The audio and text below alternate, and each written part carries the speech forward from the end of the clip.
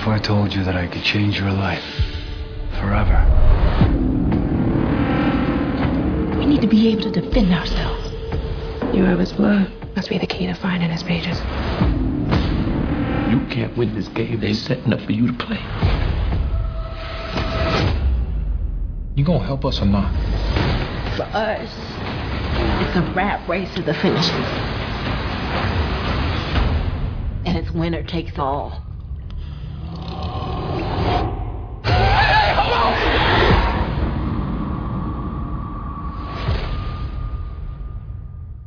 Hello, welcome once again to A Travel Guide to Lovecraft Country, the podcast. A podcast that discusses, dissects, reviews each episode of the HBO series Lovecraft Country, based off the book, saying it with the same title. I am one of your co-hosts, Philip, from the state of New Hampshire in the US of A, and with me in the state of New York. Hi, this is Mike. Mike, how are you, sir? I'm fine, Phil. How are you?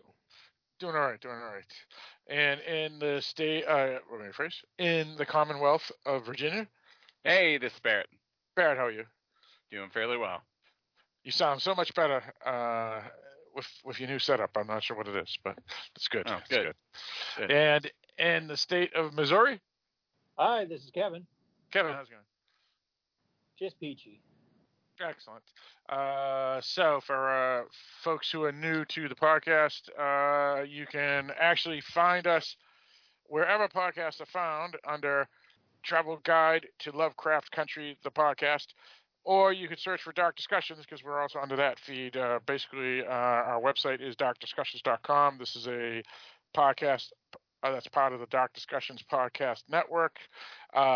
We have a Facebook group, Dark Discussions Podcast Facebook group. We have an email, darkdiscussions@aol.com, or just go to darkdiscussions.com and press the contact, and you can fill out the form, and it'll do the email in for you. And we have a Twitter, Dark Discussion 1, and that's pretty much the formalities.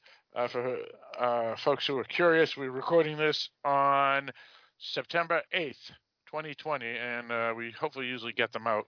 The episode's out on Wednesday, so that would be September 9th if everything goes correctly. That's pretty much the house cleaning. Before we get into the episode, any Lovecraft stuff anybody wanted to bring up? Anything? General Lovecraft stuff? Hasn't been much, but... All right, fair enough. Anyway, we'll start discussion. This episode was called A History of Violence, written again by Misha Green, who is the showrunner, and the story is by someone named Wes Taylor. The episode is directed by a new director this time, Victoria Mahoney. She has done some films as well as a lot of TV. As well. Various things she's done, not just direct, but various other things. For example, she did work on Star Wars, The Rise of Skywalker. She was not the director, but she's done various things. So she's pretty new to pretty much all of us. That's pretty much all I got for the information. There is no ratings yet, how many people, viewers, or anything like that. For some reason, this is the first time I think that's happened. I'm not sure if that is intentional, that HBO didn't want to release it or not, but we'll find out next week, hopefully. So I guess we can get into... we're going to spoil this completely because, again, most people who listen to this are here to hear reviews and critiques and different thoughts, since otherwise would you be watching or listening to this podcast. So let's start with you, Mike. What was your thoughts on A History of Violence? No relation to David Cronenberg's film. Yeah, well, David Cronenberg's film is much better. But yeah, I thought it was an okay episode. It was, I would say, I found it more solid than the previous two, in that I didn't have any particular outstanding issues with it. It is definitely, has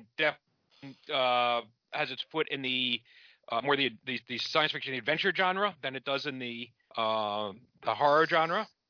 I think that's very intentional. They name drop Journey to the Center of the Earth a couple of times. And I kind of liked it. I don't think I would want the entire series to be that. It's sort of a low rent Indiana Jones. There was not really the metaphors were kind of put on the back burner because there wasn't really a monster of the week, right? They weren't haunted by something or attacked by something. There were certainly overlays of dealing with the issues with the Braithwaite family, which of course parallels issues with colonialism and things like that. That's certainly there. And there are other things that came up as well. But I kind of liked that. And I also liked that they gave a little bit more of a chance for Ruby. I'm curious to see where they're going to be going with that character. So, I thought it was a solid episode. It's not going to be my favorite of the season, which is still so far the premiere. But they did move the ball forward a bit, and I did appreciate them bringing the other characters into the show a little bit more. All right, very good. Let's go with you, Kevin. I had a couple nitpicks with this episode. It was decent, put together. I thought it was an interesting adventure. I think Mike mentioned kind of an Indiana Jones-esque. It's like Indiana Jones mixed with some sci-fi fantasy type thing. It reminded me a little bit of the part, reminded me a little bit of The Last Crusade, especially, crossing the Gulf. But other than that, there were some nice moments to it. Like I said, I did a couple nitpicks. I have a couple nitpicks, but we'll get to those later. But overall, it was an interesting episode. All right, very good. Sounds good. For me, I mentioned this in our podcast 2 episodes ago, and I'm gonna just mention it this once, unless anybody wants to bring it up later, since I don't want to beat people in the head. But this is magical realism and dark fantasy, and not horror, unfortunately. Though Kevin did mention something to me through text, which was a fair point, which is Lovecraft is also dark fantasy and not just horror. Some of his more obscure stories go into the fantasy element, so that's a fair point. Though again, my main interest was that I thought this was going to be very, very horrific television series, and so far there's been some horrific things that have happened, like any horror series, but it's definitely hasn't been scary as I had hoped. Though again, maybe I am desensitized due to reviewing horror films for some of our other podcasts that we do. Generally, the episode was okay. I probably agree with Mike. The first episode is still the best episode. This one, again, I didn't really enjoy that much. But again, I'm waiting for horror storylines rather than adventure or fantasy storylines. So it just may not be what I was expecting, rather than it not being good. So it depends on your perspective, I guess, because I'm still trying to figure that out. I have to say that the show definitely feels more sci-fi network than HBO quality, based off of some of these episodes, which isn't a bad thing. But I was definitely expecting a show that would have challenged Westworld and maybe even Game of Thrones or Sopranos or whatnot as a really, really memorable series. And I'm thinking that maybe in 20 years or 40 years from now, this series, if it's remembered, will be remembered cheesily, similar to Wonder Woman, Charlie's Angels, or the Hulk, Incredible Hulk, are now. The question is, will it be fondly remembered cheese or not? But again, that's just my opinion. So yeah, it was all right entertainment, I guess. Let's go with you, Barrett. Yeah, I thought this episode was, in the scheme of things, solid. It was probably my number 2 episode after the first one. First one's still the best. It definitely had that adventure feel to it. Like Mike, I'm glad they expanded on some of the other characters in this episode. And I was also glad that it was not the storyline forward. And like you, Phil, I think that, how this will be remembered in 40 years, I think this will be more of a forgotten show than it'll be remembered unless there's a huge change in tempo and it gets a lot better. But I generally like the show. I don't dislike it, but I don't think it's a great show. And I would say you're right. The quality is more Sci-Fi Channel than what I expect from HBO. So, with a penis. Yeah. Yes. Well, with both actually, but yeah. Yeah. Indeed. We'll get into that story point as we get into the episode. So all right. So it seems like most of us are on the same page generally that it was solid enough. Maybe the second best episode and whatnot. All right. So where do we want to start? I guess the main thing is, well, there's a lot of interesting points, but one main thing I wanted to bring up was it brings in the father now as one of the leads. He's basically now replaced the George character, at least in this episode he did, and not as strong as the George character because he was kind of the glue, but at least he fills in the void that was missing, I guess, in the last episode, where they bring the third lead, I guess, into the story. What's your guys' thoughts of that? Do you think that was a good thing? For me, I felt that was good. Again, the actor is good in his role, though the character isn't as good of a character as the George character had been before his untimely death. Anyone want to comment? I agree. He's now that he's taken a little more limelight, I think he's doing really good. And I like him as an actor, so I'm just hoping we get a lot more about him. Yeah, I mean his act. He is a good actor. I'm sure I've seen him in other things. I don't have IMDb up in front of me right now, but I like that rewind, start over. His character is not somebody I would like to meet. However, his character is very convincing. In other words, it's believable. I don't see it. I don't really see it as much as acting. That's kind of my take on him. I like. He's an interesting character to watch, and that's just it. Something's going to happen with him, or he's just a character to watch.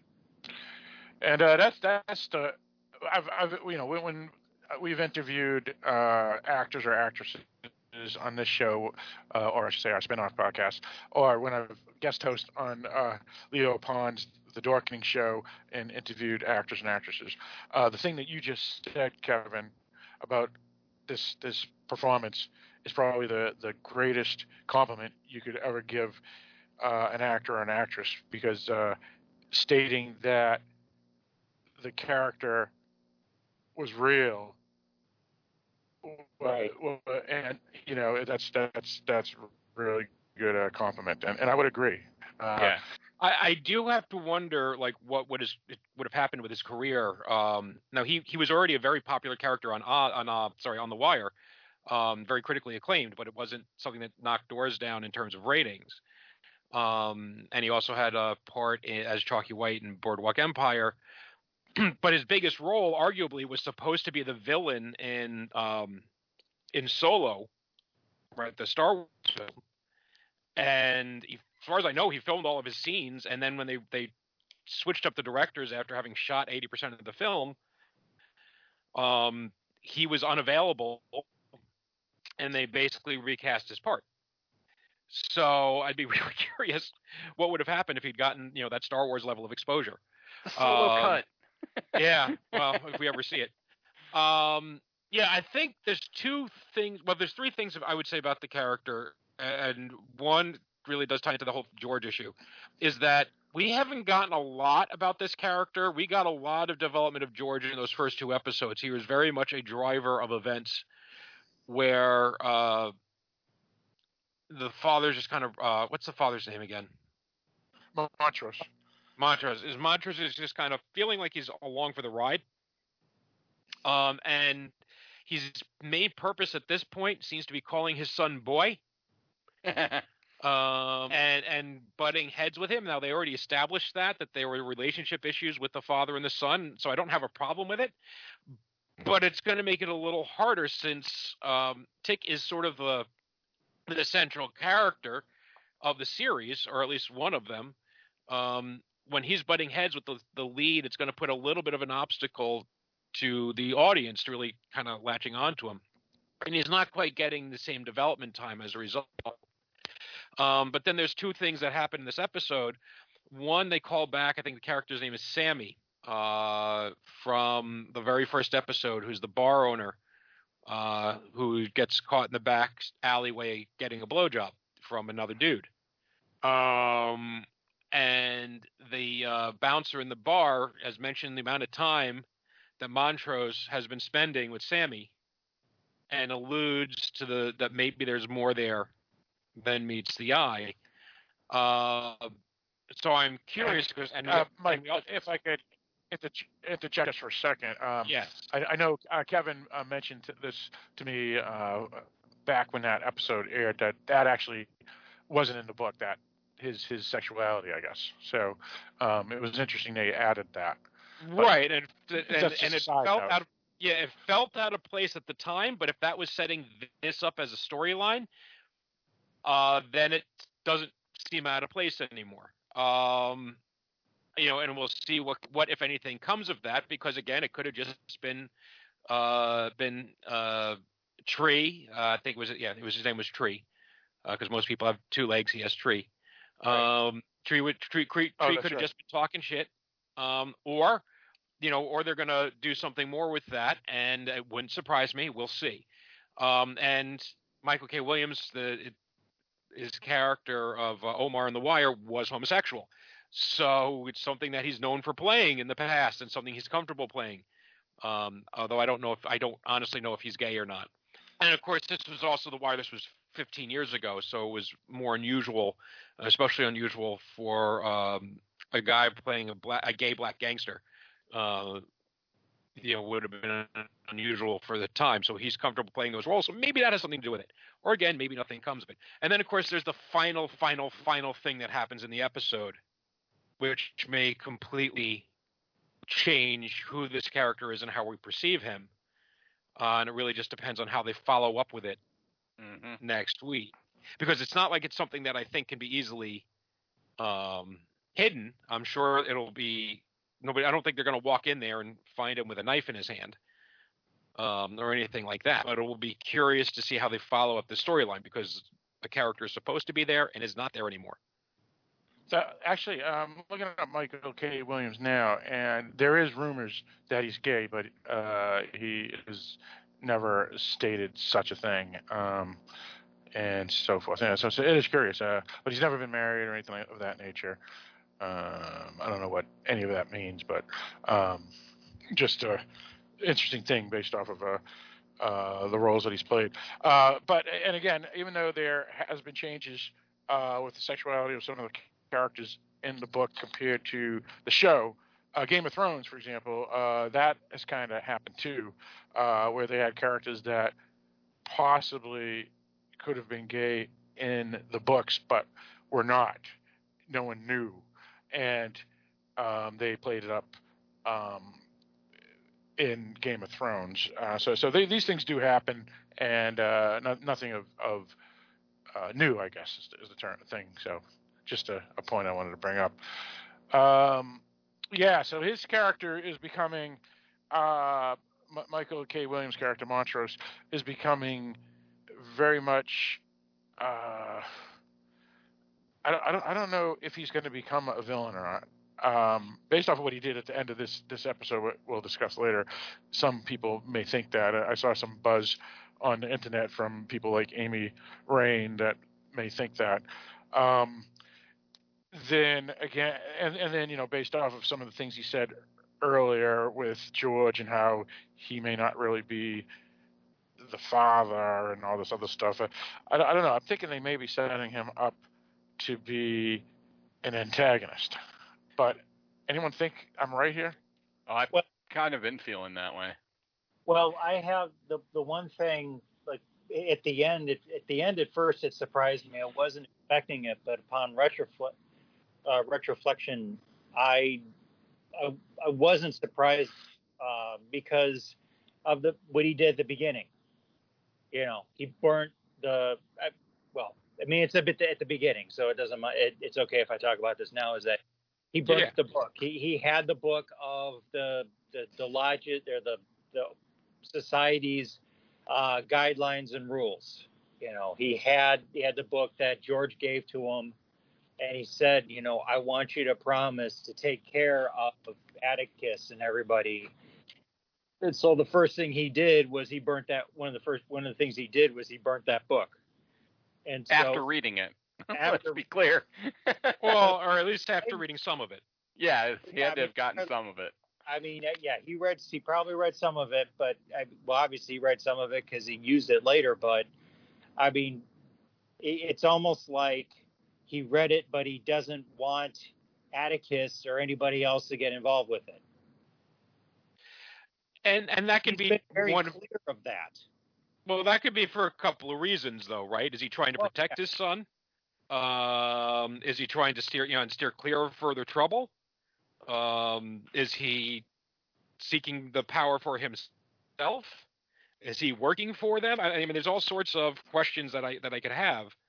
Well, I was thinking, is he working? I was thinking, is he trying to get power for himself? But if he wanted power for himself, then he would need to. Well, we're getting ahead of ourselves. Sorry, but he would need to figure out how to translate on the scroll, because the only one who understood what that person was saying was Atticus. No one else could understand what he/she was saying. Right. Yeah, that's true.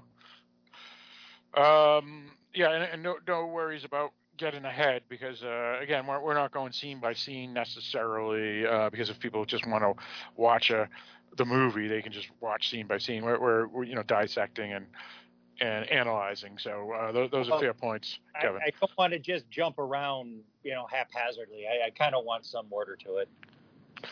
Yeah, that's fair. I just wanted to let you know that you were not out of line, young man. Oh, very good. Yeah, I just saying it's going to be interesting to see where they go. Right. I always caution people. Nobody ever listens. That you kind of have to take the story as it unfolds, and when you start, and I'm not saying anyone here is necessarily doing that, but when people start getting invested in a certain outcome to a story, then they start getting disappointed when that story outcome is not the one that they really wanted. Yeah, right. So we saw that with Game of Thrones and various other programs where if you loved a certain character and they turned out to be something different, people flipped out and stuff. But good point. And people ignore everything that's there. And so, for example, like when he burns the book, he's very agitated, right? At least as I recall, I didn't get a chance to watch the episode the second time this week, but he feels agitated to me as I remembered it. He was going through a lot. You can tell as he was burning it, there were a lot of memories going through his head. Hearing about a young boy who, you hear the voice of a young boy about to get whooped by his dad. Now, I don't know if that's him about to whoop Atticus or his dad about to whoop him, because remember in episode 2, where he talked about, he used to hold up a sign welcoming the Negro Baseball League. Yep. And his father found out, he said, he beat the black off of my butt, and So I don't know if that's what he's thinking or what. So I mean, but he's going, and also he's obviously been drinking. Yeah, I think he does have some issues, both depression, stress, as well as possibly substance abuse, or in this case, booze. PTSD from getting beat by his dad. Yeah, that was another good one. Yeah. So he's definitely what we would call a damaged person for sure. Yeah. And let's remember, we don't actually know what happened to him while he was being held in captivity, right? He was held for enough time for him to be forced to write a letter to his son, the letter to be sent in 1955, sent down to Florida, his son to walk away from his job, get a bus ride to Chicago, spend a couple of days in Chicago, take a trip all the way over to Massachusetts. You know, by my math, you're looking at least at a week minimum, right? Oh, more than a week. Right. So he was there for probably several. So think about the time it takes to dig a tunnel. Right, and there's that. Right, completely forgot about the digging of the tunnel by hand. Unless he's Bugs Bunny, and then he gets special dispensation. Yeah. So, yeah, I don't. Again, I could see all sorts of things coming from this, and I am not beholden to any of them. I'm open to seeing what story they want to tell with him, but it explains why they have not done a lot with the character, because they're trying to keep, I suspect, they're trying to keep this character close to the vest for now. I don't know how long they can play that, right? Because right now he's, like I said, mostly an adversarial character, or feels like it. He's an impediment more than, and I mean, he's working a bit as a plot device, but otherwise he's there to be antagonistic towards his son. Yep. Yeah, next week we're halfway through, right? Next week is halfway through, which is also, by the way, another caution is that, you can't judge a story, well, when you get only 40% of the way through, because otherwise, it was the greatest book that Stephen King ever wrote, and then got to the end. So, yeah, we will see where it's going, and I'm very curious to see where it's going. And it may be, like, for example, Westworld, the first season, it was really that reveal, and I think it was episode 6 or 7 that was a big thing for that series, and we were kind of having issues with it, but we were missing crucial information. So sometimes that happens. Sometimes shows just need that right episode for everything to click into place. They did mention something. I don't know if anybody else caught it that I had mentioned last week. Oh, yes. I caught one, and I don't know if this is what you're referring to, but when Tree is talking to Letitia, Letitia, it appears, lied and isn't a virgin. Right. That I caught. Yeah. Maybe. Or she was fucking. No, that wasn't the one I was thinking of. But that was definitely an issue, because we don't know. Well, she was lied. The question is, who did she lie to? Was she lying to Tree to throw him off? Well, I thought she was saying to Tree that they both did have sex when they were, a while ago. Yeah, she's saying that. She's saying that, yeah. Right. But Tree didn't contradict her. He said, no, we never Well, did. it might not be actual sex that they had. It could have been messing around. The word she used. Know a lot of ways. Well, I mean, the word, I can't use those words. I don't like to use those words. But, I mean, the word she used was pretty. The F word, right? She said the F word. Yeah. I mean, she said we effed. Right. But she's trying. But she's saying that while he's kind of coming on to her. So did she say that because she's lying one of two ways? She either lied to Tick the week before, actually, like the day before, or was it missed in the screenplay? They didn't notice it. It could have been because they managed. Or he missed and thought he was doing it. Or was a thing that she said to embarrass him, to get him to leave her alone, right? Because he doesn't remember her. That's the point. Yep. That's the point of the comment. So she could be completely full of shit, and it's just a weird thing to throw out there, and it doesn't feel like good writing at that moment because it confuses anyone. Because if the audience is paying attention, it confuses them. It's just one more thing not to trust her about, right? Because right. they already got a bit of a reputation for lying. Right. Sure. Yeah, it's a tough one because I mean, it was so big of a plot point last episode that she claimed she was a virgin, and she did bleed, right? Or at least that's what we're assuming. I mean, she claimed that she was on her period, but then later she mentions that it was the first time, meaning her hymen broke. But then here she was so lackadaisical, and it just seemed, I don't know, it was. Well, and her actions in the other episode made it seem like it wasn't lackadaisical. Like this was definitely her first time, the way she acted. Right. So she's a good liar either way, right? Yeah, exactly. There's a character that knows how to lie, and we, as an audience, will have to decipher that.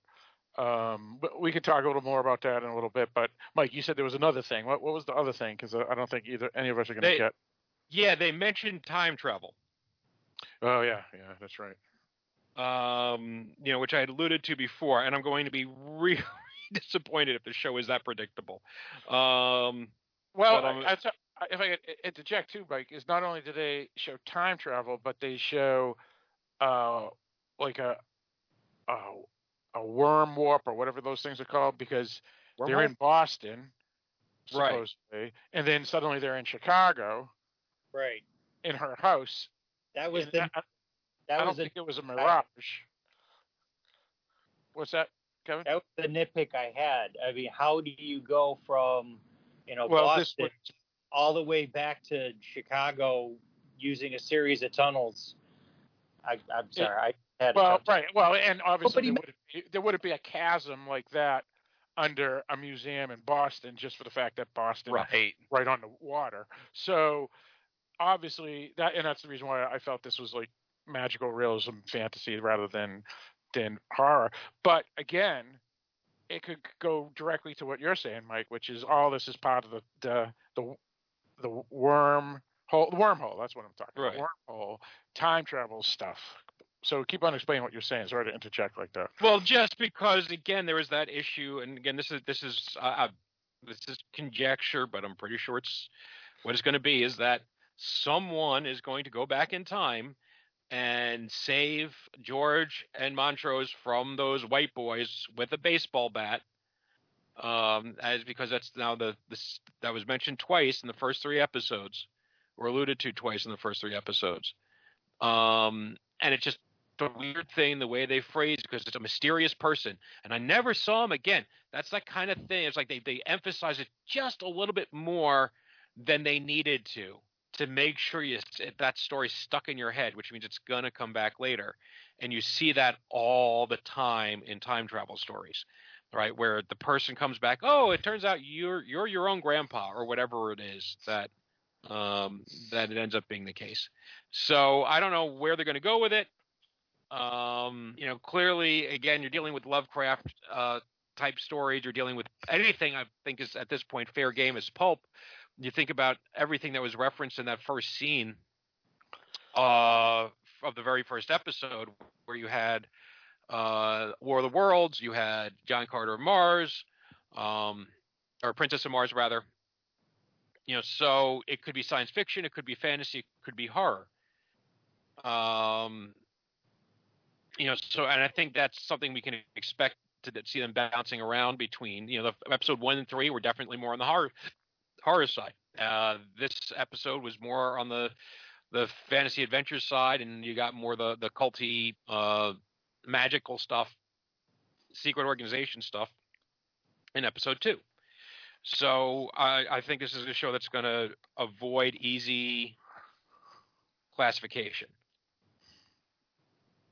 Yeah, I would agree with that. And again, as I was mentioned earlier, speaking of Kevin, and I've read about 90% of Lovecraft's work. It is true that he goes into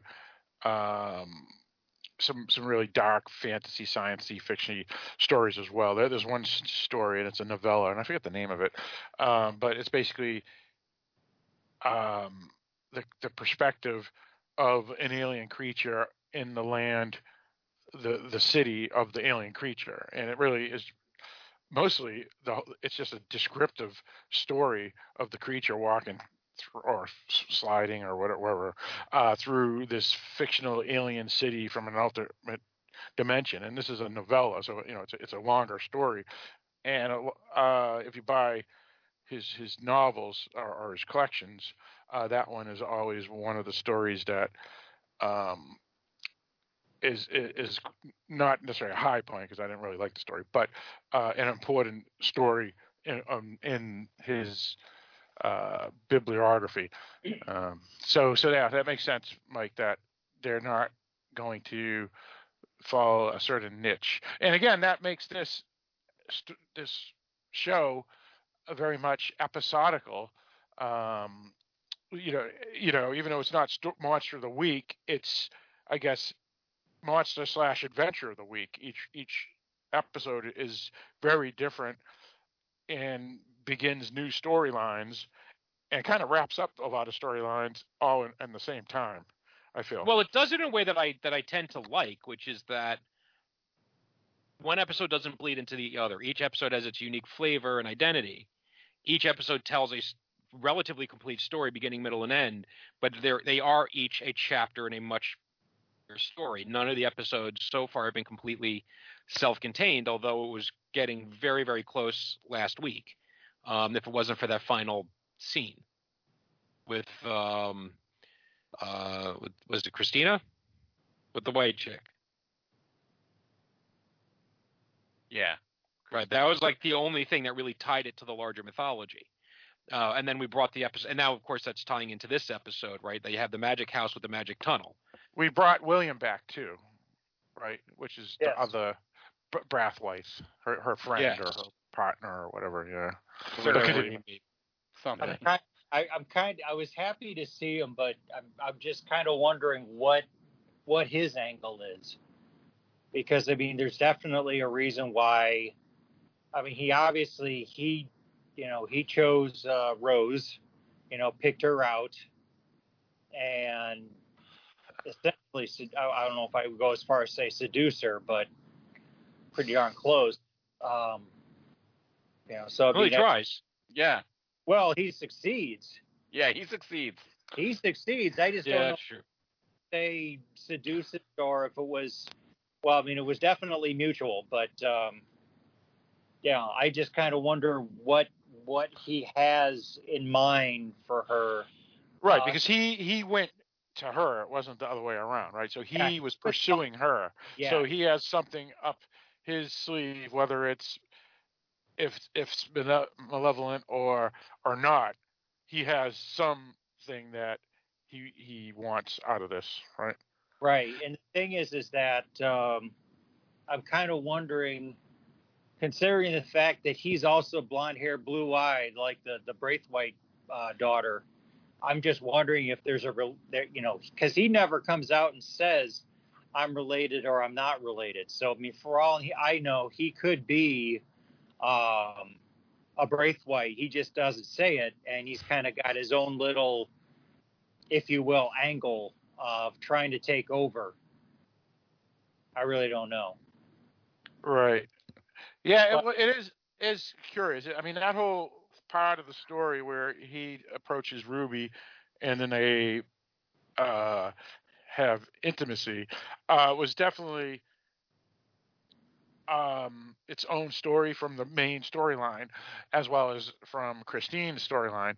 But it also had both Ruby and William, I guess, planning, or if not planning, but getting together without their siblings or friends knowing, right? So William's doing it without Christine knowing, if I'm not mistaken, and Ruby obviously is doing it without Letitia knowing. So I don't know what that means, if that was bad or if that's just Ruby doing her thing with William without Letitia knowing. That wasn't planned on Ruby's part. It was just, hey, she just finished a gig and he came on to her, and I mean, she wasn't planning on any of that. So I mean, it's not like she's hiding it from Letitia, because she never really. Well, I guess what I meant, Kevin, is based off of what happened in last episode. Their relationship is strained. So whether or not she plans to be mean to Letitia in another episode, I don't know. But the story set it up that could happen, I guess. Right. So that's all I meant. But yeah, that's fair. She wasn't part of any quote unquote plan that William may have. And the question is William's plan malevolent or not? And does Christina even know? And did Christina want this to happen too? Or is he doing this on his own motivation? So it is some unanswered things, I think. Well, I would suspect, I'd have to, again, I didn't rewatch it, and I have to look more closely at the timing. My first instinct would be that Christina gets shut out of the house, Tick tries but fails to kill her, but she's not getting anywhere, right? That she's not getting anywhere with a sister, with Leti. She's not getting anywhere, going to get anywhere with Tick. And so they're shut down, and they're clearly watching. The local chapter or whatever is watching her. So it makes me wonder if, while Ruby's abandoned, not abandoned, isolated, right, not in contact with the others, if he is kind of using her as a way to get into the house. And she is the one, right, that has the model. Or is that the mother? Oh, no. That's the aunt. That's the George's. aunt. Okay. George's. But wife. that is the thing he's after, as far as we can tell. Yeah, I would think so, yeah. So whether he's at it after it for Christina or after it for himself remains to be seen. But from what we've seen so far, he's your fairly typical loyal friend, servant, lover, brother, whatever the fuck he is to her. So I'm guessing that he's just another way inside, and that he's using Ruby to get into the house and try to get the model. Right. Makes sense. He's a good-looking guy. Whether she's attractive or not, it doesn't matter. The point is he's like model Brad Pitt, so he's the type of guy that obviously is the more attractive of the two, just for the fact that he's one of the 1% of the good-looking people in the world, and Ruby's more normal person like the rest of us. So it doesn't surprise me that she was attracted to him, and if he does have a malevolent side, to use her to get this model, and it's a model of the solar system, then, or at least a way into the house. What's that? A solar system. Yeah, well, that's true. Yeah, they say a solar system. Yeah, that was weird. I agree with you, because they didn't say, oh, it's not the solar system. They said a solar system. You're right. That was interesting. But yeah, he could be using her just to get in, to somehow look around and see if he can find it, because they definitely want it. Obviously, it has some sort of magical or supernatural property, and it has something that's important to not only the Brathwaites but probably other folks as they discover its value, I guess. And somehow George's wife inherited it or picked it up somehow we're assuming out of the house. Yeah, there is this scene of I think of her somebody walking into the room from episode 3 and seeing it, and we never see what happens from there on. I think that was another thing I had, I don't think we've mentioned from last week's episode, is that they mentioned in last week's episode that there's a room that's locked and they don't have the key. And I think that is the room later on where they're upstairs and she's upstairs and the door just kind of opens on her on its own and we see the model there. Right. And it wasn't very well highlighted, I think, as to that sort of significance, that it was a locked room, that it was a mysterious thing that the door opened, and then that later on, right, isn't that the room where the two of the guys that broke into the house were killed in? Yes. Yes. Right. And, so if you don't, so by the time they break into the room, the model is gone. But again, I don't think they do a great job of underlining the fact that might be a significant plot point. Right. They actually, there was a couple of minor issues like that throughout the show, I felt, and that was like how Christina and Letitia meet at the very beginning, and she just suddenly goes, "Oh, it's you that had that gave us the money to buy the house." Some plot points they could have developed a little better to make the audience not, I guess, roll their eyes, or maybe it was just me that rolled my eyes, but I felt there are moments like that, and there's been moments like that throughout the entire series, and that's why, like, really my issue with the show as a weak point has generally been the writing. Effects are what they are. That's often a function of whatever budget they were given in the first place or how that budget was allocated. But I do think that a lot of the writing could be tighter in terms of the plotting. Absolutely. And I am curious I know we've mentioned it before, I wonder, like, what is the background of these writers? Because if you don't have a background in genre fiction, that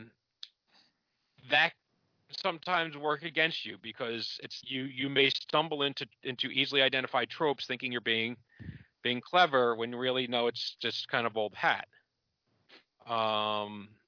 Obviously they use a lot of genre fiction, right? But if you don't have experience writing it, and like that ghost story, for me, they didn't really do enough to really utilize the scares. The person with the baby head I found laughable, not scary. I don't know. Yeah. So yeah, I haven't really found anything scary that much aside from the racism parts, Well, there's the racism parts which are legitimately scary. Not to short sell those, but I think because those are more real, for good reason. I think that also makes it easier to make those parts scary. The only time I found the fantasy elements frightening, I think, for me, was that ending to the first episode where I found that fairly intense. But yeah, the rest of it, it's kind of it's okay. So we'll see. We will see. Sure. All right. So, do we want to talk about the action adventure under the museum in the alternate reality as well, or wormhole, or whatever we want to call it? I guess that's basically the main plot.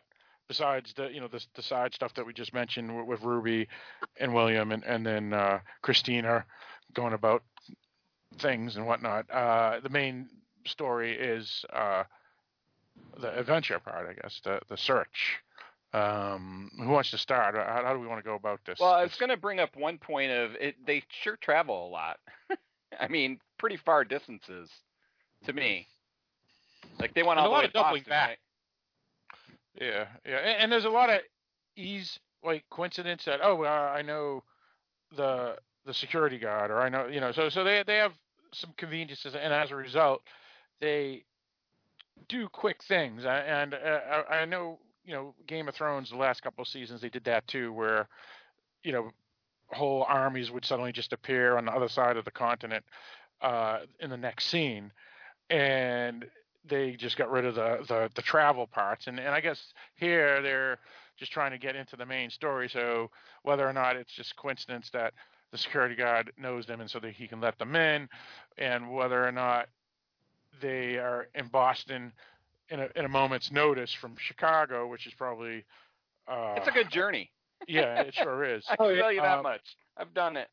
Yeah, but they've already kind of told that story because they've already been to Massachusetts. Yeah. And I don't know that we needed another travelogue of, oh, let's go there and bump into some more racists along the way. No, it just seems more. It doesn't seem as likely for people to travel that much in that time period to me. Well, I don't think but these are not normal circumstances or normal people. Right, and also, just to let you know, I mean, most of these people involved in this story, okay, for example, the aunt, Atticus, the father, Montrose, they are all people who have traveled long distances to research for their book. Right. Okay. Also, so we don't used to traveling long distances in a car. Also, we don't know. No, we all understand that, Kevin. I think what Barrett means is, with a snap of the finger, they're somewhere else. And I'm guessing, Barrett, is that they're just, if they put timestamps like they did in last episode, where day 6, day 7, day 8, maybe it would be a little better, because then we would have known, okay, this is 2 days later, and they're now in Boston. I don't know, because I mean, I've seen a lot of movies where they're talking about, okay, yeah, we're gonna, take this trip, and then like 5 minutes later they're there. Right. Let's go to Vegas, and you cut, and they're in Vegas. You didn't see them backing the bags, getting in the taxi, going to the airport, getting on the plane, and all that. Right. And we just have to take it as a given that nothing particularly worth watching happened in that time. Right. I guess I just don't like the way that's being portrayed. I just have a problem with it. I don't know why. Right. But I mean, for example, I've read in some books, even some of the Lord of the Rings books, I mean, a lot of, it takes up a lot of time of them just traveling. Now, granted, adventures happen as they travel, but I mean, I've read some sci-fi fantasy books where sometimes it's like they'll spend an entire chapter of the party just walking or just traveling, and they kind of use that time to chat or to kind of get some background or whatever. But a lot of times it's just them. I mean, like I said, in Lord of the Rings, there is a lot of traveling time in there because one does not just walk into Mordor. I mean, they have quite a ways to travel to get there. Well, let's move on. We get the idea that it may be a little confusing for some viewers that they're just in Boston with a snap of the finger. But again, I think, like Mike said, the first episode, they did that traveling that Kevin is mentioning, where we learn backstories of characters, and we understand that there's racists out there, and that they have a threat that isn't supernatural as well as the supernatural. So you're right. I think we all understood what happened. It's just that some people may have been a little confused how quickly it happened, but that's noted. So let's go on to the next stuff and discuss the Boston stuff in itself. We kind of talked about the Letitia and the tree thing. I did have one issue where everybody just jumps in the car to go. I mean, I guess maybe this has been a little more of a comedic episode with some of these little things like that, but obviously, the question is I guess I had a little issue with like the introduction of trees just suddenly joining them, and that felt weird. Yeah, a little weird. I felt a little not weird. Only that, but I mean, apart from the scene with him and Letitia talking about them having sex in high school, it's like, what's the point of him even being there? There must be some sort of development that's coming that we got to figure out. See, I don't remember. Did they leave him behind? Well, because he wasn't in the car with them. When she was back with the daughter. I don't remember if he was sleeping in the back seat or not. Well, they didn't really show him. No, what happened was that when he got on, he said, "Hey, I heard you're going here." He said it's a lot cheaper to travel from. Oh, right. To travel to Philly from Boston than it is from Chicago. So in other words, he wanted to go to Philly. So pretty much what he did was he just hitched a ride to Boston. So it was just cheaper for him to go to Philly. Yeah, and that is sort of a weird. Then why did he hang with them in the museum? That kind because of he weird. was interested. Because he's like, hey, they got dinosaurs here. I mean, I don't know. I mean, if I was going with some people, that's like I really wasn't on a set schedule, and they pretty much said, hey, we're going to go into this, this museum with a whole bunch of interesting stuff. I'd be like, hey, sure, if you don't mind me tagging along, I'd like to come, because I mean. Sure, I'd like to see dinosaur bones, or I'd like to see, ancient art. I mean, of course, I'm kind of a geek that way, but I'd like to see that sort of thing. Yeah, I was kind of disappointed we didn't get to see the dinosaur bones. Yeah, they just saw like a stuffed mastodon, and that was about it. A model of a mastodon, or either that or was a skeleton of a mastodon. I don't know. I think it was a fully fleshed out model. Oh, okay, it was a model of a mastodon. But model still. Or yeah, whatever it was. Yeah. So, his was a weird part. And be honest, the fact that I completely forgot about him outside of in terms of his getting in the car. I mean, yes, maybe it's a plot point in the future about the luxury legroom they have inside a Woody to transport 900 people at one time. But if that's the case, it's a really weird way to go about it. I have to think something will come of this, or it is really just weird writing, or maybe, or was this just sort of like an in-joke or not? Oh, yeah, people do that all the time back in my neighborhood. Okay, but it just feels really weird if it's not connected to the main story. Well, that was my point. This is what was the point, apart from his little conversation with Letitia? There's really no reason for him to be like, there's no point. Well,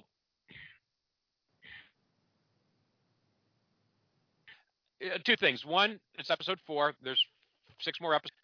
So it may be answered there. On the other hand, if you have watched The Sopranos, there's the Russian in the Pine Barrens that was like in season 3 that got away from being whacked, and people spent the next 3 seasons waiting for that plot thread to resurface, and it never did.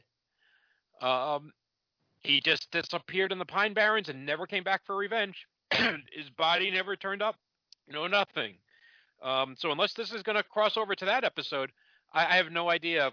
They could very well just completely drop the ball here. But unless it was to make us know that Letitia was lying and she isn't a virgin.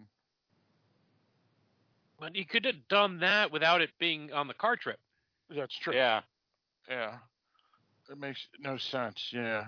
Well, I mean, it's kind of. I did like the little joke though about Tree, right? Because everybody thinks he's called Tree because he's wicked tall. In reality, it's because of something else, and that was kind of. Well, yeah, whatever. But the thing, actually, I mean, I like how they started by they found the room. They found the room. They found the room where they think the tunnel would open.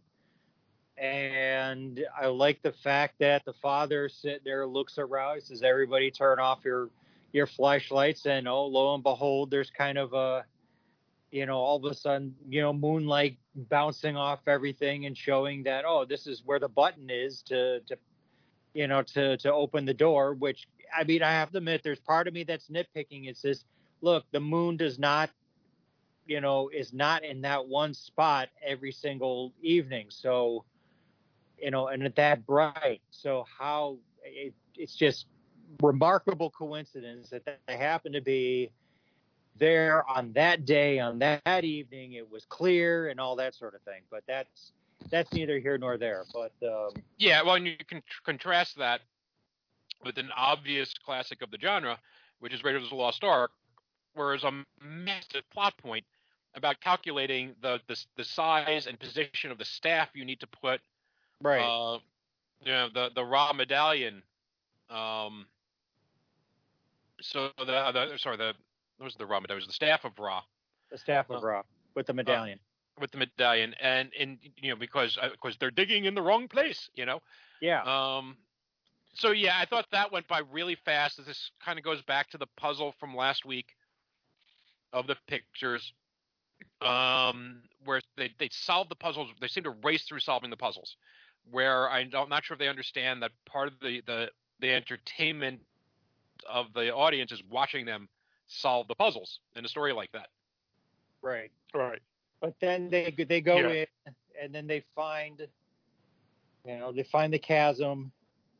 And I have to confess that the one part where the Montrose is tying that rope to Letitia's waist, and he says, "Look, he talks about this knot. This knot was handed down by my father from his father and his father, because my great-great-grandfather was a slave, and if he didn't get, and if the horses got loose, then he'd get a whip, he'd get a lashing and all that sort of thing. And when Juneteenth came, he did not have one lash on him." And so she goes out, and Atticus looks at it and goes, "The free one were never slaves." He says, "Hey, got her to move, didn't it?" Yeah. It's like, okay, that I have to admit, I got a chuckle out of that one. Got to start walking, didn't it? Yep. Yeah, well, that's what I was going to talk about, the pendulum one. Yeah. I mean, the special effects were somewhat unfortunate there, but I think the thing that really was unfortunate, besides how superheroic the character suddenly became when, just a couple of weeks earlier, they're just regular people, was what Mike mentioned, which is how Monstrose solved the puzzle that quickly, when some of the excitement about the puzzles is what the audience, or at least Mike and myself, wanted to see. And of course, well, I wonder if he knew. He already knew the answer. Some part of me wonders from reading the book. Well, we see that page of the book. It's the one page we see, right?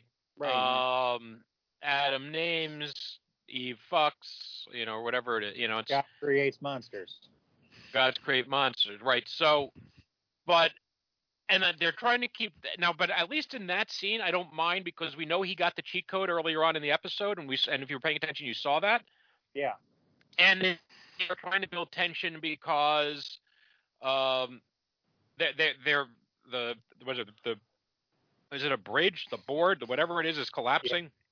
It's disintegrating. Is disintegrating. So maybe they don't want to take the time out to focus on all those symbols.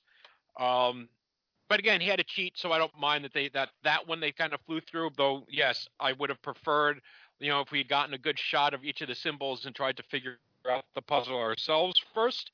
I'm not saying they have to spend an inordinate amount of time. Just slow it down enough for us to process everything as it happens. And, we don't have to get ahead of the characters. And generally, what you want is the characters there to be ahead of the audience, right? For us to see everything the character sees and be trying to figure it out. And then when the character solves it before us, we go, "Oh, right. All right. Boy, they're smart, right? Because they solved it before I did." Or at least that's how I tend to like what those things work. When the answer's like just staring you in the face and the characters take too long to figure it out, then they just seem stupid, or it seems like the show is writing down to you. Here, it's like they're not even really concerned with the puzzles themselves, because they're like, we're going to solve them. Let's just solve them and move along. Right. I think that was one of the big flaws of this episode, Mike. The exciting part of puzzles in movies or TV shows is watching, or even books for that matter. Robin Cook is a good example of that, where people are trying to just figure out and put together the puzzle pieces, and they turn these more into action set pieces, trying to copy stuff like Indiana Jones or the Goonies. The Goonies. What's the one with the guy that Ron Perlman played, the demon where he ripped off his horns? Hellboy, yeah, Hellboy. Various other things that have done it much, much better, where they not only do the action part, but they do the deciphering part too. And here, they didn't do that. And again, they've been doing that a lot in this show, right, where they have only an hour and they compact a lot in an hour when and maybe because it's episodical rather than having storylines carry over to the next episode, and as a result, some things that could help the show are lost, like Mike's point here with the deciphering. I don't know.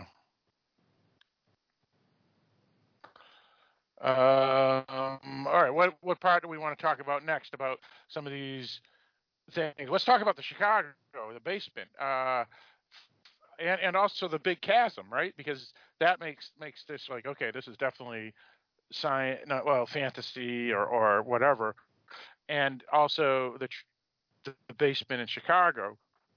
What do you guys have to say about those two scenes? Basement in Chicago.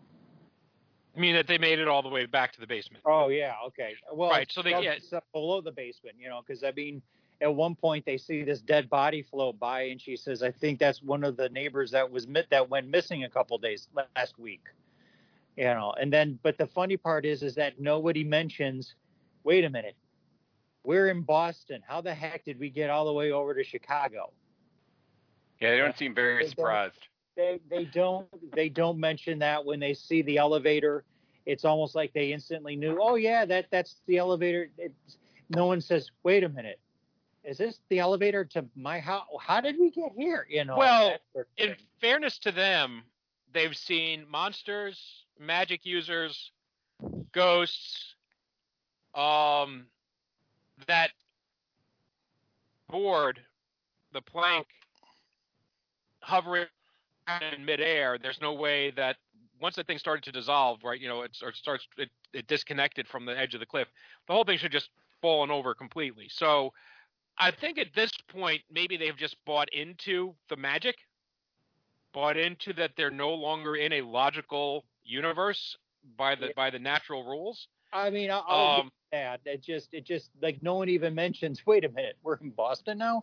Right. Well, she does say, right. She says, "I think that's my that's one of my neighbors who disappeared." Yeah.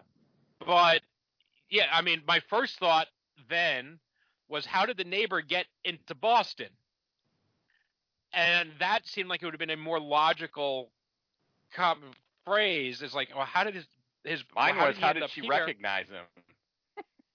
Well, that's another thing. Well, and then they could have had done something like, say, and then the elevator comes down, and then they go, "Oh, wait a minute." There were just some realization. Show us some realization on their faces that they know that they're back in Chicago, right? Because that was a weird thing, and they do mention it in the car on the when they're riding back, and that was something I was really curious to see, that they show Hippolyta and Dee riding back. And I'm like, are they going to address the fact that they just left the three people behind, and sure enough, they said, I don't know how the hell they got back to Chicago already. So I was at least glad to see that. But yeah, I agree. That was a little weird that they don't even address it. Right. Wait a minute. Did Hippolyta even say that they got back to Chicago? Yes. Okay. All right, good. Because I must have missed that point, because I'm sitting there thinking to myself, they just left three people in, like you were saying, they just left three people in Boston, and we all know that wasn't, they didn't mean to stay there. They were just going to only be there for, for a day or two. Right. Right. So, the character, obviously, the point of her identifying a corpse that should have been bloated and that was generally not mentioned much prior to or at all to us, the audience, was I guess an unfortunate way to let us know that, okay, we understand we're back in Chicago. Well, I don't know. The corpse has only been dead for like 2 days. Yeah. But being in the water, I don't know. We don't know how long it was in the water, but I got the sense that it wasn't that long, but no, I don't think so either. Because I think it sounds like they started everything's like the tide, because they were talking about the tide, that the tide started to rise when they got in, when they entered it. It was almost like, I wouldn't say a booby trap, but something like that, where, oh, they're invaders, are, there's invaders in this territory. You only have 2 hours before everything. When they open the door. Yeah. Right, because it's the again, a little bit more the logic of this system would have been nice, but it was either the walking across the bridge or going through the door that transported them to Chicago would be my guess. Because, right, we know the water is coming from Boston. Right. Was there something in the, like, when they got the map out of the actual exhibit and they were in the tunnel, was there something, I'm trying to remember now, was there something in that map, or like while they're talking about it, did they mention something about a portal while they were in that room? I don't remember. I don't remember either. Because now that I think about it, I'm wondering if they might have mentioned it. But it was just so, I don't know, it was just so non-memorable that, obviously I don't remember if they did. Right. All right. Anything else we want to discuss up until the penis? Did we miss anything? that we? No, that's it. I don't think so. Because it was obvious that that Tick got the ring, because when they took the hand out, or the severed arm, there was a ring. There was the new dawn or whatever. Or the ring on it. The ring on it, and so Tick must have taken it because he didn't have one himself. So he must have taken. I wasn't sure if he took it off the hand or if he took it out of his pocket, because he didn't get one back in episode 2. Yeah, he might have, but the problem is that we don't see it. Right. Until again, those little things. Right. Does that mean he took it off and took it off the dead hand and put it on himself, and or did he just happen to have it in his pocket, and he reached in and all that, and I really don't know. But then next thing you know, you have the ladder, and then you have something that's kind of like a Goonies scene. With the pirate ship. Exactly. With all the corpses around a table. Yep. And then they see one corpse, like with the scroll that they're looking for, and then the scroll kind of comes back to life, and then we see a definite, like, this is what a she-male is, I suppose, because it looked like this person had both genitalia. That's a hermaphrodite. That's actually a hermaphrodite, not a she-male. Yeah. Well, no, hermaphrodite is, well. A hermaphrodite has both functioning male, female. Well, there's pseudo hermaphrodites and true hermaphrodites. Humans usually aren't true hermaphrodites because if they have both parts, they're not working, because typically the parts that are used from a developing embryo, the parts that make the male parts and the parts that make the female parts come from the same part of the embryo. And so I always kind of compare it to when you get the Lego box, and you look at the Lego box and says you can make a plane or you can make a car. You can make one or you can make the other. You can't make both at the same parts at the same time. And when you try to do that, you get something that doesn't quite work either way. So what I saw, I didn't see testicles. No, but what the thing is that I saw male genitalia off to the side, which made me wonder if this person had both. And the thing is, I feel like I should call her she, not just because obviously it looked like it was an actress portraying this character. So if I call her she, it's only because it's the actress, not right. Anything else. But then, and I wasn't about to rewind it and take a look at it again. No, you just download the stills later. It's fine. You do that. No, and it was weird. Like it does fit the minor theme in the episode, right? It might tie back to the Montrose's ambiguous sexuality that was alluded to earlier in the episode, but nothing really comes of that. We don't, and again, I'm trying not to prejudge because we don't know where the story's going, and unfortunately, the character doesn't hang around long enough for us to get anywhere. Well, so far, right? Why was it necessary to the story that the character had, was both male and female? And you said this is a character that's not in the book, or is it the male and female part that's not in the book? No, the character is not in the book.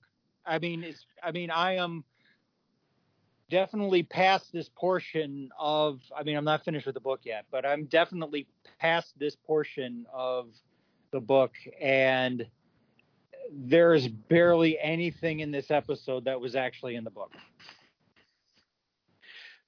Okay, so I'm curious to see how, what was in the book then. Okay, let's see if I could do this long story medium, if not short. Okay, in the book, the son, not Atticus, but the blonde, the one that's actually the daughter now. Yeah, Christina. Christina, yeah, but the son equivalent essentially sent Atticus saying you got to get the scroll, and Atticus is like no, but the thing is they had something of theirs to trade, something that was very important to their family. So they said, okay, fine, you get us this book, and I'll give you back, your book. So they said, okay, fine. And so what they did was they went, and I don't think they went to Boston. They didn't have to. They were just, they might have still been in Chicago. I don't remember exactly where it was, but it wasn't a museum. And they did have a security guard who was a friend of theirs. And what they did was that it was Atticus, Montrose, George, because remember, George did not die, and a member of the Freemason Lodge, a fellow member of the Freemason Lodge that George and Montrose are a part of. And so there was a chasm, but the scroll was in this bubble in the middle, that if you went into the bubble, you kind of floated in midair. And like the problem Willy was, Wonka. yeah, but the thing is that, like gravity there was no gravity there. But the problem was that if you went in there, you could not control where you went. So essentially there was a corpse in there, probably because it starved to death, because it couldn't get out. So that's why, so they tied the rope to their friend, because I think he was lighter or something like that. And he went in and managed to get the trunk that was in this bubble.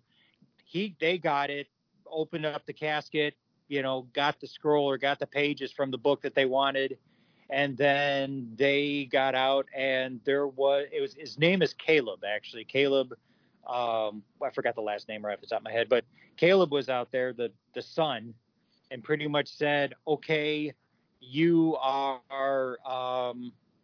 okay, thank you for getting the book for us. Here's yours back and all that. And they, essentially what they were trying to do is they kind of knew that that Atticus and all them, they're going to try to pull a fast one on them because they wanted to keep the book for themselves. But the Caleb guy was kind of one step ahead of them. That's what happened there.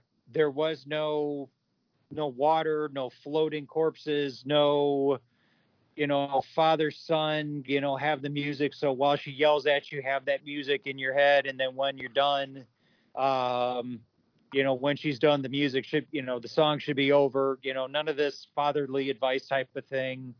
Letitia was not in the chasm or anything like that. And also the one who, there was no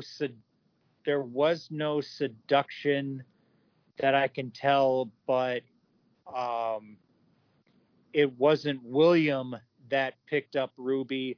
It was the son. It was Caleb Braithwaite. It was Caleb Braithwaite was the one who picked up Ruby, and and so yeah, he does have in the book. Caleb has things for Ruby to do, but Ruby goes along with it because she doesn't see really how it's any harm to her or anybody else. So there is no bigender person. There is no backstory about the old Braithwaite explorer, finding somebody from a far off distant land and portray, saying, I'll bring you back to your people, and ends up killing all of the people and pretty much putting her in there as well, and all that sort of thing. I mean, that's not in the book. All right. So it seems like that basically the idea is just to get to the scroll, and they just took that and fleshed it out and brought the other characters into it. Right. Well, and he still may use Ruby in the future. They're going to use. I mean, if it's anything like the book, they will use Ruby, because in the book they are using Ruby. Interesting. And the thing is, now in the book, I'm actually getting interested. Okay. More interested in the TV show. Now, what did Montrose know, and his killing of the spirit, ghost, hermaphrodite, whatever, because it's a he and she combo ghost or something, I think it's called. She said, and again, I'll say she, similar to you, Kevin, because it's an actress that plays the role. Montrose does something pretty horrific, and the question is, how is he going to dispose of the body and clean up the mess of murdering this ghost, or whatever it is at this point? It seems like it's not a ghost anymore. It's actually an entity that exists. Would that be, and I say it because, again, we don't know what it is. It's not human. It has that weird power when it's screaming at one point. Yeah, that's right. They have to knock it out to make it. Yeah. Right. It said he turned her into a siren. Right. Oh, yeah, that's right. Yeah. And I don't know why she was doing that, whether she was doing it to hurt them or it was just. Well, they said, I mean, they found out, I can't remember how, but they found out that once she leaves that room or whatever she was in, they said she becomes somebody figured out, I can't remember how, but somebody figured out that once she leaves that room or that area, she becomes a siren. And that's it. That's all. And I don't remember how. I mean, I only watched this episode once this time around. So why did Montrose kill her then? Because he knows that as a siren, she's we don't evil, know. Or is he being? Is that I'm asking background your on opinion. him to know. I understand all that, but what's your opinion? So let's hear what Kevin has to say. My opinion is that Montrose killed her for the same reason why he burnt the book at the beginning. Now, what that reason is, I really don't know. I mean, part of me is thinking that he doesn't want to get Tick and the rest of them involved. I really don't know, because this is not in the book at all. So maybe he kills her for, first of all, I believe Montrose kills the bi-gendered person for the same reason he burned the book. Now, why that is, what's his purpose behind that, I don't know. I feel like he could be a Trojan horse. Yeah, I mean, he could be like, I just want to protect my family, which I don't know. I mean, it was interesting that before this, he and Tick had this awkward, covering up secrets, maybe, right? Awkward father-son moment where he's like saying something that you never expect him to hear. It's like, you were a good man in there. I'm really proud of you, which is not something you ever hear Montrose really say to Tick. And you have this awkward moment where it's like, are they going to hug? I mean, I half expected them to shake hands. but they did nothing. And, Tick just says, I'll just go to bed. And then he goes in, then Montrose goes in and slits the throat, the bigendered person's throat. So I don't know why. Well, they do have a closer moment when they're in the tunnels, and Tick puts his hand on his shoulder, and they kind of have almost an understanding there. Right. But the thing is that, like I said, so is Montrose trying to protect, or like you said, is Montrose got some sort of thing of his own, or is he being controlled? Right. My first guess, I would think he's basically just trying to protect his son and keep them from getting involved with these people and going any further down the rabbit hole, because it's not going to end well. It almost got him killed. It got George killed. Got Ruby killed and back. Not Ruby. Leti killed and come back. This is, don't get involved with these crazy people. They're bad news, and it will not end well. That is my thought. I'm not married to it. Right. See, that's mine too, but I could be wrong. And that is mostly coming from, if we did not have the scene of him destroying the book early on, where he seemed upset and distraught, I would be more open to more sinister motives, although I'm still very open to them.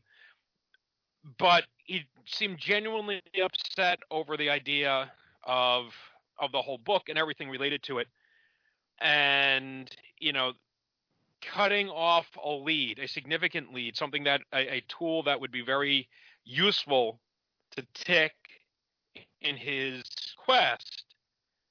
I think to me that just felt like it was more of a I'm not doing this anymore. I'm not going any further. And let's also remember, he has been chasing this down apparently for a while. He has been doing some homework. Right. So we don't necessarily know everything he's been through and everything he's seen and done.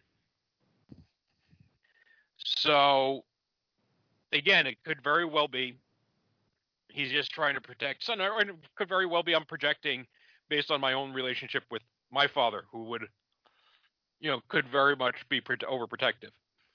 Sure. What about a secret? I mean, a dark secret? Because again, we had that scene with George and Montrose talking about who Tick really is and who everybody is, and the question is that I have, I guess, is Montrose doing it because he's trying to protect Tick and I guess Letitia, just by extension, or is it a deep dark secret that he doesn't want? I think it's a deep dark secret, or he could be a Trojan horse. I think that we still haven't gotten a good enough explanation for why they had him trapped, aside from getting Tick there. I mean, I don't know. It just there's a lot to his backstory I really want to know. Right. What about you, Kevin? You think it's a deep dark secret, or do you think it's more as Mike mentioned, which is he's trying to protect? Well, like I said, I think he's trying to protect. Maybe he's discovered a deep dark secret or something like that, and he's just trying to protect. And, because remember, this deep dark secret just got George killed, so I think he's trying to protect everybody else from getting involved, and he might actually have some ideas of what this group's goals are, and he's just I don't want anybody to aid and abide them, and so if he has a crucial piece of what they want, and I think killing the bigendered person, who is able to read that, and if they can teach, because they wanted to teach her English, So if they could teach her English and then she could look at it and say what it is in English, then Atticus and the rest of them might have this power where he's like, I don't want anybody to have this power. I want, I want this power to die. So why doesn't he burn the scroll? I don't know. But I mean, but killing the one person who can translate it makes the scrolls almost useless. Yeah. Okay. Let's see. One thing I did notice on a little lighter note is at first I was looking at Montrose, the actor that plays him, and then the actor that plays Tick, and I was like, I can't believe Montrose could be the father of Tick. They looked, because they don't look that old, whatever. So I looked up the ages, and Tick, the actor that plays Tick, is 30, and the actor that plays Montrose is 53. So it is actually possible, which means we're all old. Yes, we are. Yeah, because I could see myself hanging out with someone that's Tick's age, as I could see myself hanging out with someone that's Montrose's age. And so the first sign is when you can't tell what age anybody is. Yeah. You're old. Yeah. It's sort of like you're in the middle of the ages there, Phil. Yeah, you're absolutely right. So I thought that was kind of funny because I had to look it up. I go, this doesn't make sense. Is this another one of those? The guy's only like 10 years older than his son. The actor's playing someone who's only 10 years. And then of course no, it's legit. 23 years difference between the two actors. So yeah. What's that? I said it does make you feel old, doesn't it? I remember I was in a class at a local community college where I'm sitting there and I'm thinking, oh yeah, everybody here is probably about, in their 20s and all that, and I don't feel that old. And then I sit down with them and I'm listening to them and just their immaturity, and I'm sitting there thinking, yeah, I'm older than these people. I'm more mature than these people. Thank God. So I'm thinking to myself, oh, come on, I don't know. I just wasn't impressed by them, and just the lack of maturity. I'm thinking to myself, really, was I that bad at that age? Oh boy. Yes, probably. Yes, you to just some didn't degree. realize it. Yeah, I know, and that's kind of a realization for me that I really don't want to come to. But yeah, I was probably that much of a jerk at that age too. Yeah, I appreciate the wisdom and perspective age has given me. I would kind of like to have the energy and enthusiasm back.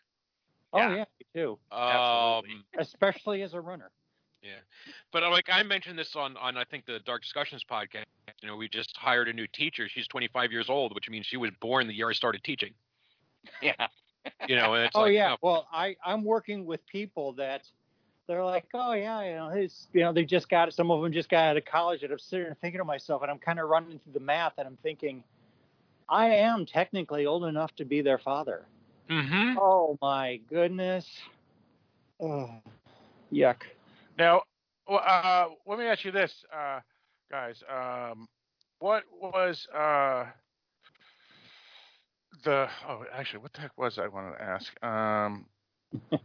Yeah, another sign of old age. Yeah, no kidding. It was related to that, though. It was related to all that stuff. Yeah, I just can't remember. That's a shame. Old age, I forgot.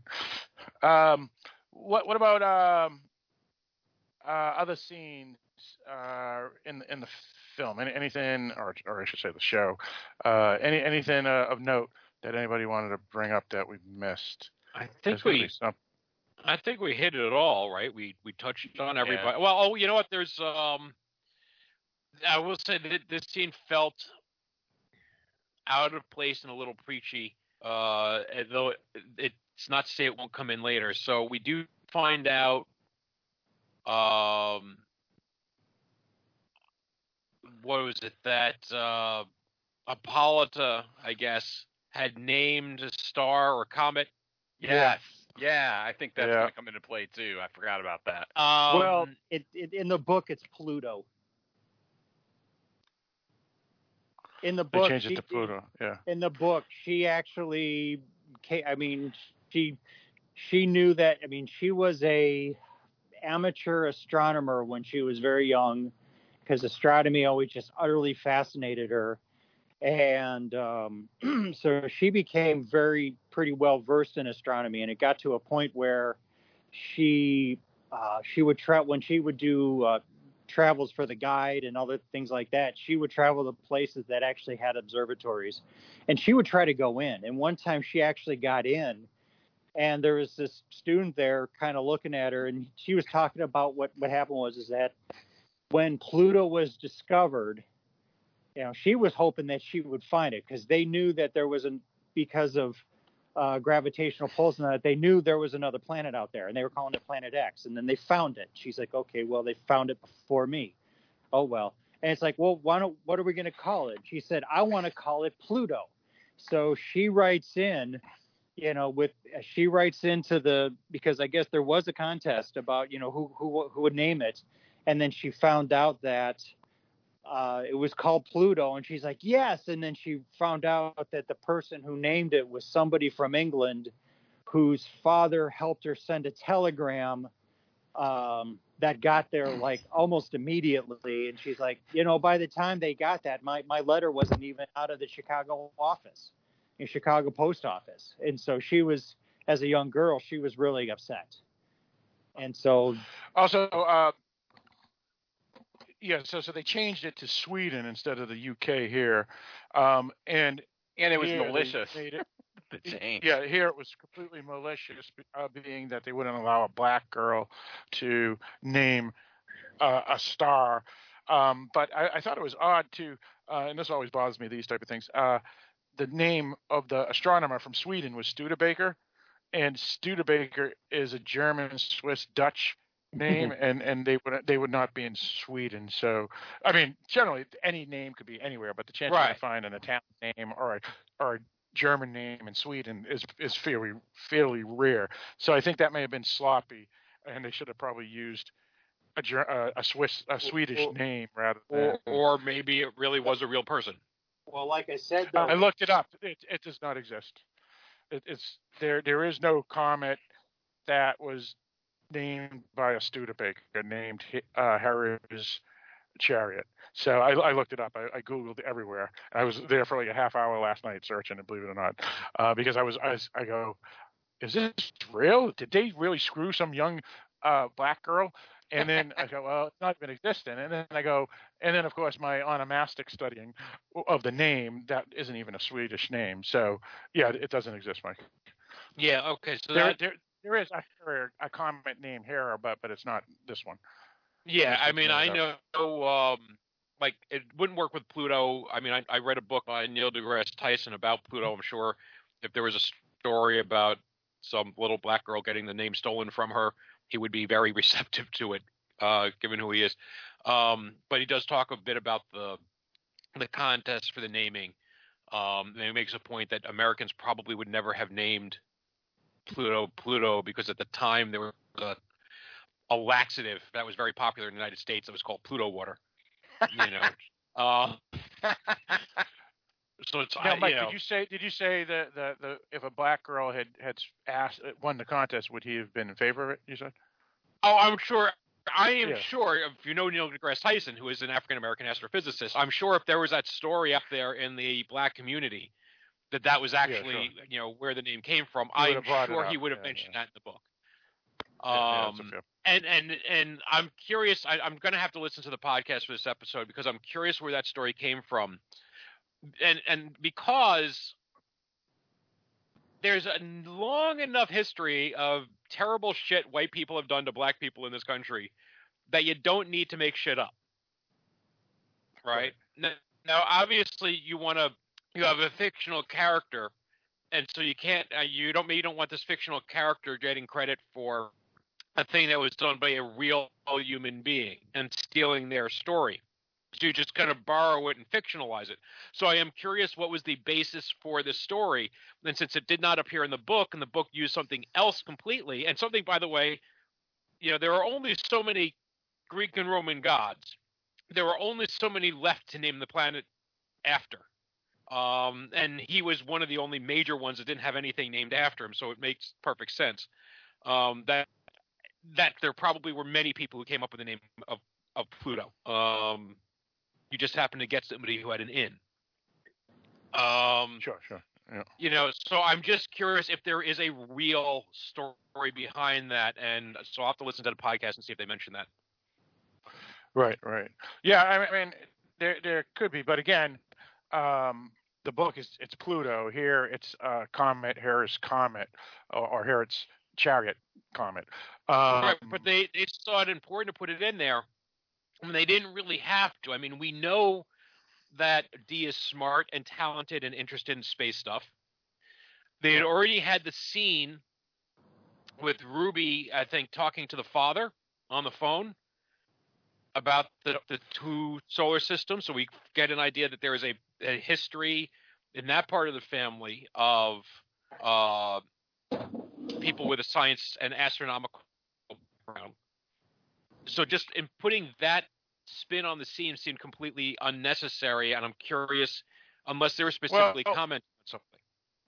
Well, they could be commenting on general racism, right? I mean, because it is in the book. It's just that it's not as malicious, and the show seems to have added things like, you know, they added the cross burning in Chicago that wasn't in the book.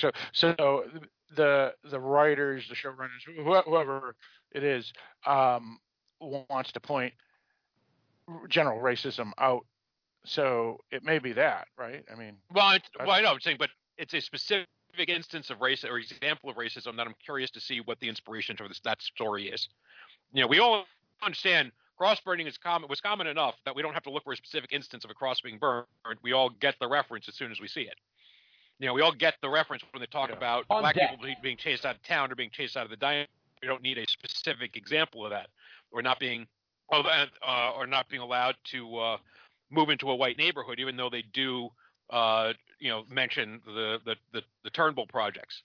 You know, those are things. This seems like a weirdly specific thing to mention, and then to distort and change from the book, because the book wasn't a racist thing. It was just a bad timing thing. You know, so why would they take that and turn around? I don't want to spend any more time on it, so I'm just curious to find the origin of it. Sure. Yeah, it's a good question. Right. I think it was obviously invented by the writer for the show. Why they changed it to this comet rather than Pluto, I don't know. Except I don't know. And they made it Sweden instead of the UK. So I don't know. It's a good question, Mike. Yeah, maybe they reference it in the podcast. Also, I do remember what I wanted to ask Kevin. I wanted to ask him about the 4-line poem or whatever it is where they use derogatory words on Eve and Adam and stuff. What was your thought on that? That wasn't in the that also wasn't in the book. I mean, that was that looked like it was in the book, that looked like it was in the show, so that we had a reference for Montrose being able to solve the code.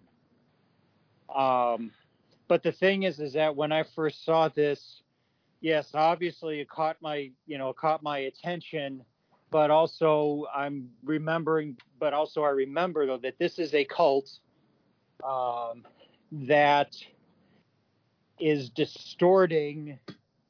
Well, they're distorting the biblical view. They're trying to, as I said, when they make their own Eden, and they said, they want they're making their own Eden. They want the power of creation and all that. So even though they say they don't want to be God, making their own Eden without God makes them, in a sense, a kind of God.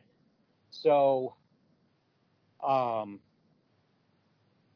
so when I saw the beginnings of this, I wasn't surprised, just because you're talking about an occultic society. And so an occultic society will twist things around, twist biblical passages around, or rewrite parts of biblical passages. I mean, some groups will do that.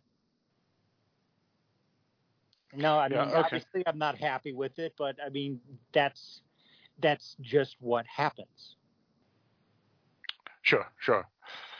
Yeah. I mean, obviously they could have had a different message that they had to decipher to break a code, but I guess they decided to follow the story plot from episode 2, right? With the Cult of Adam or Cult of Eve or whatever it was called. Well, the thing is that makes sense because it's all from the same organization. It's all from the same organization, and so yeah, why wouldn't they do that? Sure. Yeah. All right. Anything else that we wanted to bring up that we missed, or scenes or specifics that we want to talk about? What do you guys think of the giant cavern? How do you explain that? Obviously, it's supernatural, right? Related. I mean, if they had fallen, Well, they probably would have died, but Yeah. the thing is that the bigendered person reminded me a little bit of a short story that Dark Discussions co-host Christy Peterson Schoonover wrote called "Snake in the Grass." And if she's listening, I just want her to know that hey, that scene reminded me of one of Christy's short stories. Yep. Very good. All right. Yeah. So I guess the cavern was just a magical cavern. I guess I don't know. I mean, what? Right. Well, the pendulum, all that stuff. Who created all that stuff? What was that? Just there, or did they, I don't remember really. It was an explanation. the Titus. I think it was his name is Titus. The old kind of like the Braithwaite. You mean Braithwaite, the founding Braithwaite member? Because I mean, he's the one who. Well, I mean, okay, he's the one that tricked that bigendered person. Yep. I'm sure he used his magic because obviously there was magic involved with the plank and all that sort of thing. And so I mean, I just kind of found it funny though that Titus Braithwaite started it, but I mean somehow it ended up in Winthrop's house. Was it the Winthrop house? So because I mean I know that Titus Braithwaite and Winthrop, the guy who owns the house that Leti owns and lives in, they were connected. They were partners in a way, partners in crime, so to speak, until there was a breaking off. So that whole thing could have been, contrived before Braithwaite and Winthrop parted ways. All right. Yeah, that makes sense. All right. And what did you guys think of George's wife turning the car around and his daughter figuring out that there's some sort of place near Cape Ann, Massachusetts, that was on the map that was circled? What do you think her stories? What's going to happen with her story now that she and her young daughter are heading back to Massachusetts? Nothing good. No, they're heading to Art. I mean, she wants to find answers and. Right. Well, I don't know if they're going to Arnhem. They're going to a town on the coast near Cape Ann. Arnhem was closer to Worcester. Well, it was Worcester County.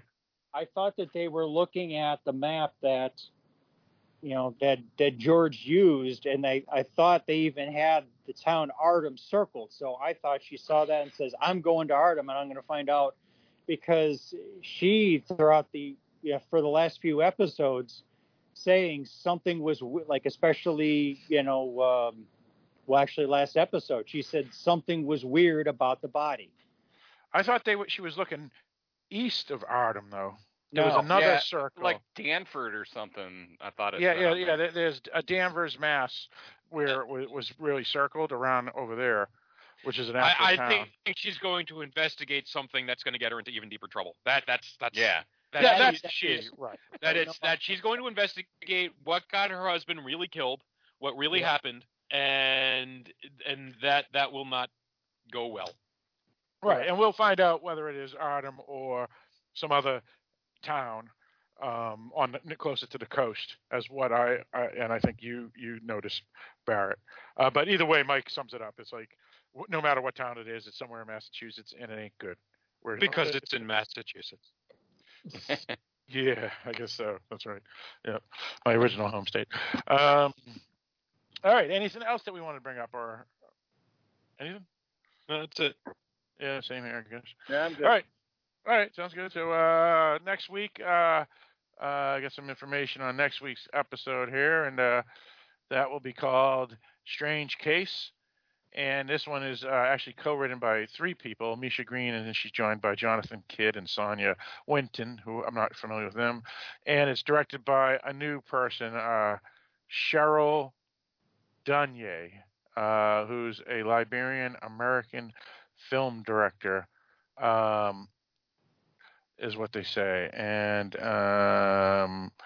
so, yeah, that'll be interesting. I'm not familiar with this person. But it says here, as a Liberian-American film director, producer, screenwriter, editor, and actress, Dunye's work often concerns themes of race, sexuality, and gender, particularly issues relating to black lesbians. And she's done TV, a lot of TV, but I'm not familiar with any of these shows, believe it or not. I'm really not sure. What are the names of the shows? The Village, David Makes Man, All Rise, The Chi or The Chai, Love Is, Claws, The Fosters, Queen Sugar, Black is Blue, The Owls, My Baby's Daddy, Stranger Inside, The Watermelon Woman. No, I mean, it could all be stuff for like the, God, I can't remember what the name of the channel is. Yeah, one of those indie channels. Yeah. Or something. OWN is one of the stations. That's Oprah Winfrey Network. Okay. As a man, I don't watch that. I'm not allowed. Fair enough. So it could be stuff like that. I'm not really sure. Some of these stuff is new. Some of them didn't last long. Series that were on ABC or CBS that didn't make it, I guess. But either way, she has a pretty big Wikipedia page here, so she must be someone of importance to somebody. Somebody, Hollywood somewhere. Anyway, we'll discuss all that next week. I didn't see the trailer. Anybody see the trailer for? The name of it is called Strange Case, by the way. Anybody see the trailer? I saw it, and it was confusing. Okay. Interesting. Does it look horror or? I saw it, and it was confusing. Fair enough. Just try to enjoy what's coming, Phil. Yep.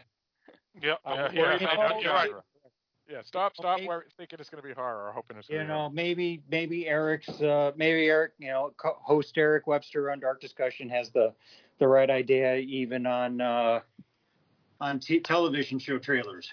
No, he doesn't. No, he doesn't? Okay, well. Yeah, he's not a fan of trailers, Eric. Yeah. I'm not either, really, but I'm willing to watch. The whole thing with him is that he just, the whole thing with the preview for the next show, there's more Ruby in it, or at least Ruby is focused, and that's all I could really get out of it. The rest of it just seemed confusing. Like, for example, when I saw the trailer for this show that we just watched, it's like, all right, they are in a chasm. They're in an underground. They're trying to cross a chasm. They're trying to find something. And that, wasn't specific on what and all that sort of thing. But it gave you a general idea of what to expect. That, Leti, Atticus, and Montrose are going on an adventure.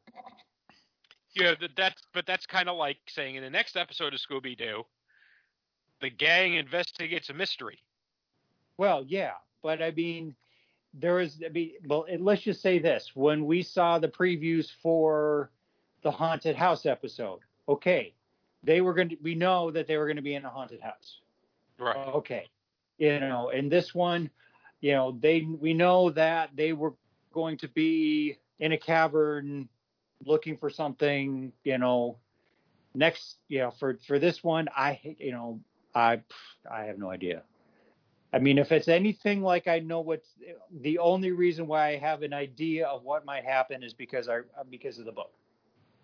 And considering this episode, I don't know how close they're going to follow the book, and it might be something completely off. Gotcha. All right, sounds fair. All right, let's do a quick final thoughts on this episode. Let's start with you, Barrett. Again, I thought it was fairly solid episode. The acting is good, and in every episode that I like the acting. The writing was a little better, I think, in this episode than the two before it. I'd say it's probably my second favorite episode so far.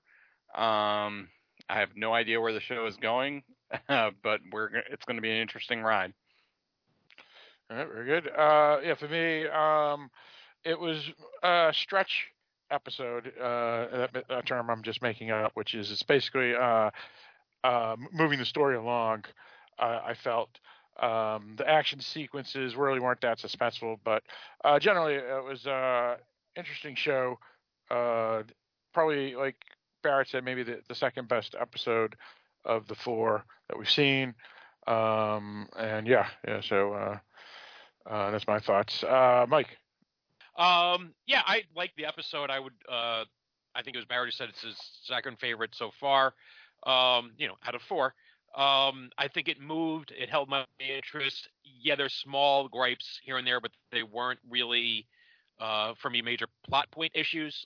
It was stuff that you can, you can kind of roll with, or at least I could.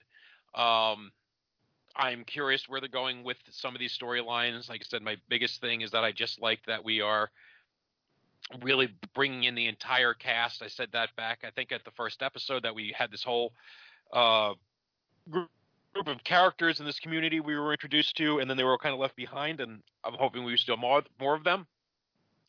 And so we are seeing more of them. We are seeing more of them getting involved. Who knows what's even going to happen with Tree? Maybe he will get involved. Maybe we'll get more involved with Sammy. Who knows? So I'm looking forward to where this is going, and that's probably the main thing it needed to do. All right, Kevin.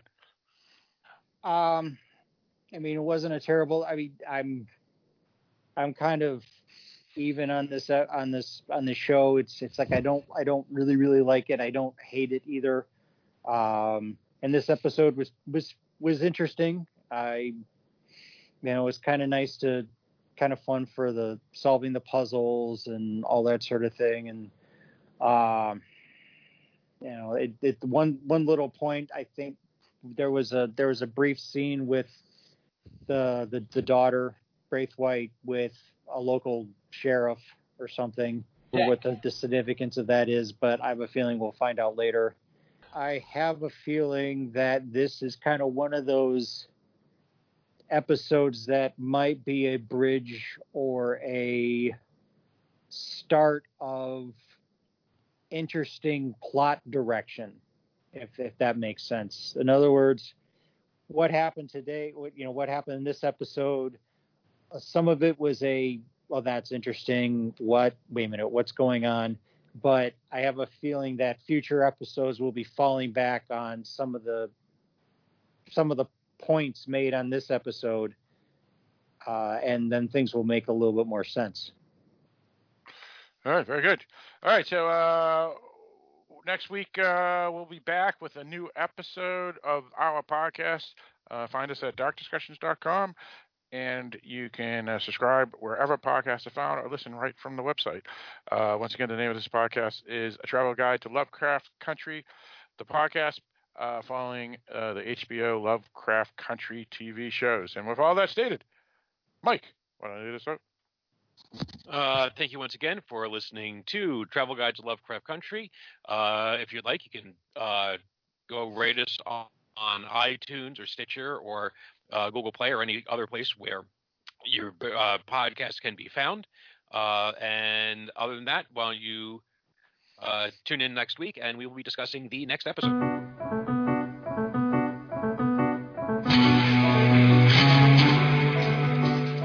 Oh, Cinnamon, where you gonna run to? Cinnamon, where you gonna run to? Cinnamon, where you gonna run to? On that day, I run to the rock.